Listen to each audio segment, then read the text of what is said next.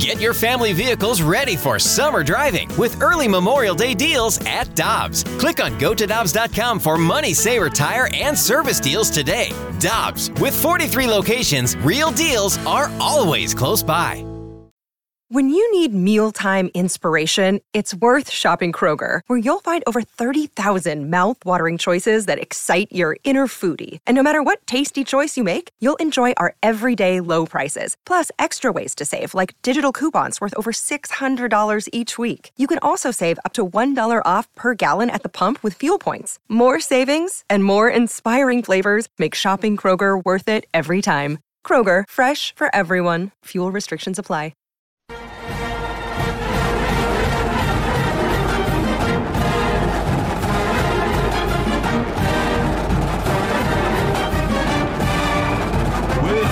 I'm Randy Carricker. It's the opening drive on 101 ESPN. Tonight, the national championship game, Michigan and Washington, and Michigan Hall of Famer, Pro Football Hall of Famer, College Football Hall of Famer, St. Louis Hall of Famer, Missouri State Hall of Famer, Dan Dierdorf joins us to talk about this game and all other things, because Dan always has great opinions. Good morning, sir. How you doing? Good morning, Randy. How are you? I'm doing great. And I've always admired your allegiance to and fandom of Michigan. The fact that after your national career, you went back to broadcast. And I remember you doing, when you were doing Monday Night Football, you were doing a bowl game at some point. Do you still have the Hail to the Victors ringtone on your phone? No, I don't. But that doesn't mean that I don't really appreciate hearing the world's greatest fight song every time I hear it. And I appreciated you playing the preamble to it. And, we'll hopefully we get to hear it a lot tonight. Well, Dan, I think it's pretty easy to tell who you think will be winning tonight. But I wanted to ask you specifically, we saw how Michigan's defense was really able to pressure Alabama's offensive line and, of course, Jalen Milroe. But Michael Penix Jr. is a totally different quarterback. He's really a gunslinger. And with that Joe Moore award-winning offensive line in front of him, how will Michigan handle Washington's high-powered offense led by Penix? Well, you've got my number. Call me about 11 o'clock tonight, and I'll tell you. It's the fact of the matter is you're right. This offense of Washington's is, I think they're extraordinary. Michael Penix got my vote for the Heisman Trophy. I thought he earned it. I thought he deserved it. He's the best thrower of the football in college football right now, and he's got 3 NFL receivers, and how we're going to cover all 3 of those guys, that is a big question. And you're right. Alabama had the world's biggest offensive line. 3 players weighed 360 pounds or more. Well, guess what? Their lateral movement was crap. So we ran all around them. This offensive line from Washington, you're right. They're the Joe Moore winners. They're great pass blockers, good run blockers. This is by far and away the best offense Michigan has seen all year. That being said, Dan, it seems to me that maybe the best approach for Michigan to take is to keep the ball out of the Washington hands. And that seems like something that Michigan would be able to do. Well, it's certainly, if we don't do it, it won't be through lack of effort. That's Michigan's path to winning this football game, is to keep Michael Penix on the Washington bench, put together long drives. You know, it's got a lot of names, bully ball, whatever you want to call it. But if we're going to win the football game tonight, we're going to have to run the football, run it effectively, and play keep away. I don't see another path. We do not want to get into a shootout with Washington. That's not what we're built for. As soon as you said run the football, immediately think of Blake Corum and everything that he's done for Michigan this season. What have you thought of his play, and how big is he going to be in this game?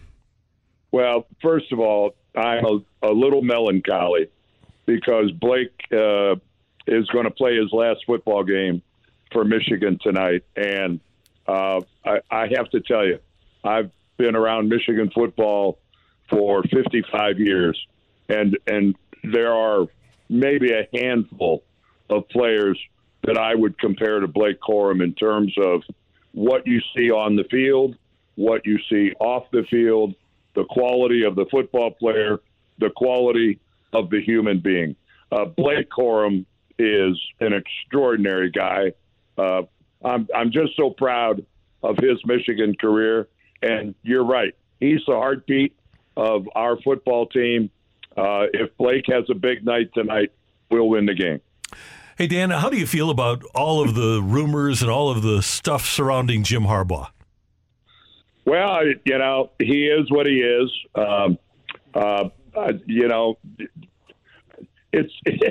What does it tell you about your college football coach that the first thing you do is check how many guys got fired this morning in the NFL because he's going to listen. Jim Harbaugh is going to listen. Clearly, there's an itch that he has not been able to scratch ever since he lost to his brother in the Super Bowl. And if I have to assume that if the right team with a good quarterback or a path to a good quarterback, if they make Jim Harbaugh a really good offer, he's probably going to take it. What do you think of just the state overall of college football right now? We're going to see the playoff format change next season where you have 12 teams. What are your thoughts on that? That's a great question because my thoughts are that in 2 or 3 years, we may not recognize college football. Once we go to the 12-team playoffs, in my mind, the bowl system that we've enjoyed for decades is dead. It's nothing other than the games involving those 12 teams is going to matter. And I'm having trouble wrapping my head around the fact that starting next year, the Big Ten Conference is going to have a team in Seattle, Washington, and a team in Piscataway, New Jersey. Are you kidding me? College football, one of the great allures of college football was how regional it was.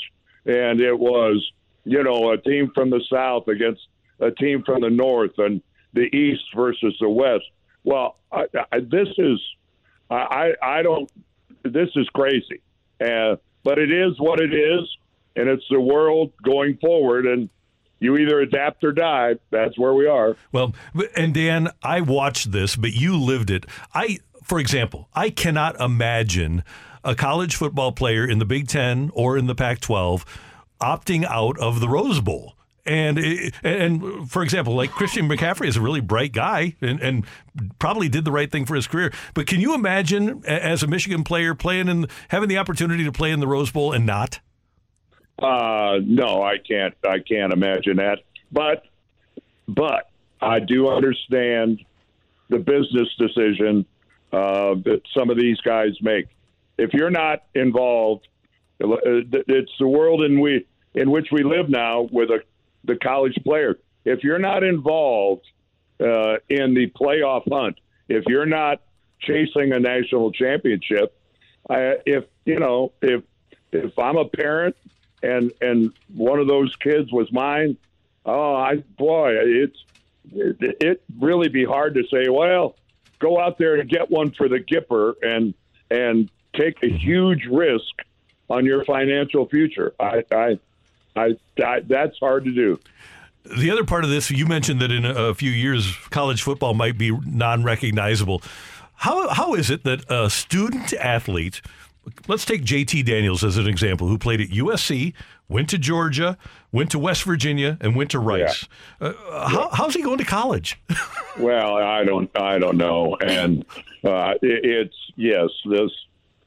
mercenaries now. It's NFL light. It's whatever you want to call it. You will have schools that will still emphasize trying to be a student athlete. They're going to try to hang on to that. I know at Michigan, no football player is taking online courses. Michigan doesn't have online courses. They actually believe that you have to go sit in a classroom with other students. Isn't that a crazy idea? That's crazy. Yeah. And I remember, I think it was Justin Fields, when he was doing an interview, he said, "Hey, I heard campus is really attractive, but I've never been there because I take all my classes online." Okay, all right, that's great. That's amazing. That's incredible. Well, I feel like we do, even though we mentioned at the beginning, we know who you were rooting for, but can you give us a final score prediction of what you think is going to happen tonight? Who's going to come away with the national championship? Well, I feel pretty strongly that this won't be a 10-7 football game. I think Michigan's going to have to score in the 30s if we're to win this game tonight. And that's the beautiful part of this. Let's be realistic. Washington might very well win tonight, and there'll be no hanging our head. These right now are the only two undefeated teams in college football. The committee got it right. It's number 1 versus number 2, and congratulations to whoever wins tonight. And if you don't win tonight, you still had an extraordinary year, Washington. Yes, Michigan 35-31. There we go. I love it. Hey, Dan, I want to touch on a couple more things. Number one, you had a great quote a few years ago about the NFL. You said the game they're playing is not the game that I loved. And I agree with you 100% that the product is so much different, but man, it's still compelling to me. I cannot, and as much as I hate the business of the NFL for what they did to our city, I can't turn away from it. Well, because if you appreciate the game of football, you have to appreciate the amount of skill that it takes to play it at that level. And that is, you're going to see a lot of skill in tonight's game. But when you watch a typical NFL game on Sunday, and if you're not impressed by the athleticism of the guys out there on the field and the speed and the power and everything that's involved in watching an NFL football game, if you don't appreciate that, well, then you're not a football fan. And Randy, that's why you love watching it. And I do too, because I rarely ever watch an NFL game where I don't just go, wow, that was something.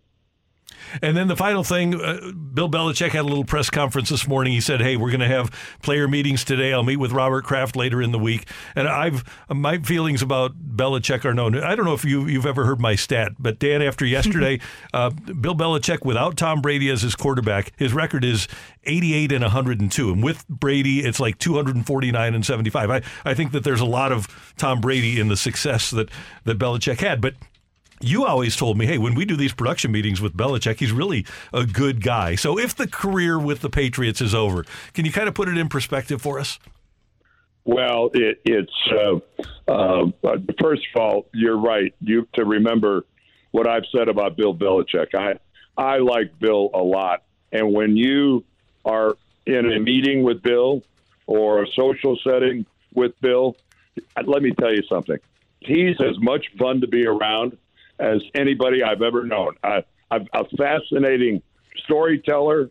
He's an NFL historian. He will talk about anything involving the game of football except his current edition of the New England Patriots. You get squat about that. You don't get anything. But in terms, I love Bill Belichick, and all I want, if he and Robert Kraft are going to part ways, I think it will be a community effort, and Bill Belichick deserves that. And wherever they go, I just want Bill to be in charge. And I think Robert Kraft is smart enough to do that. Hopefully, they can work something out. And by the way, nobody else is winning 6 Super Bowls, regardless of how or why he got there. Nobody else is coming around that corner to win 6 Super Bowls ever again.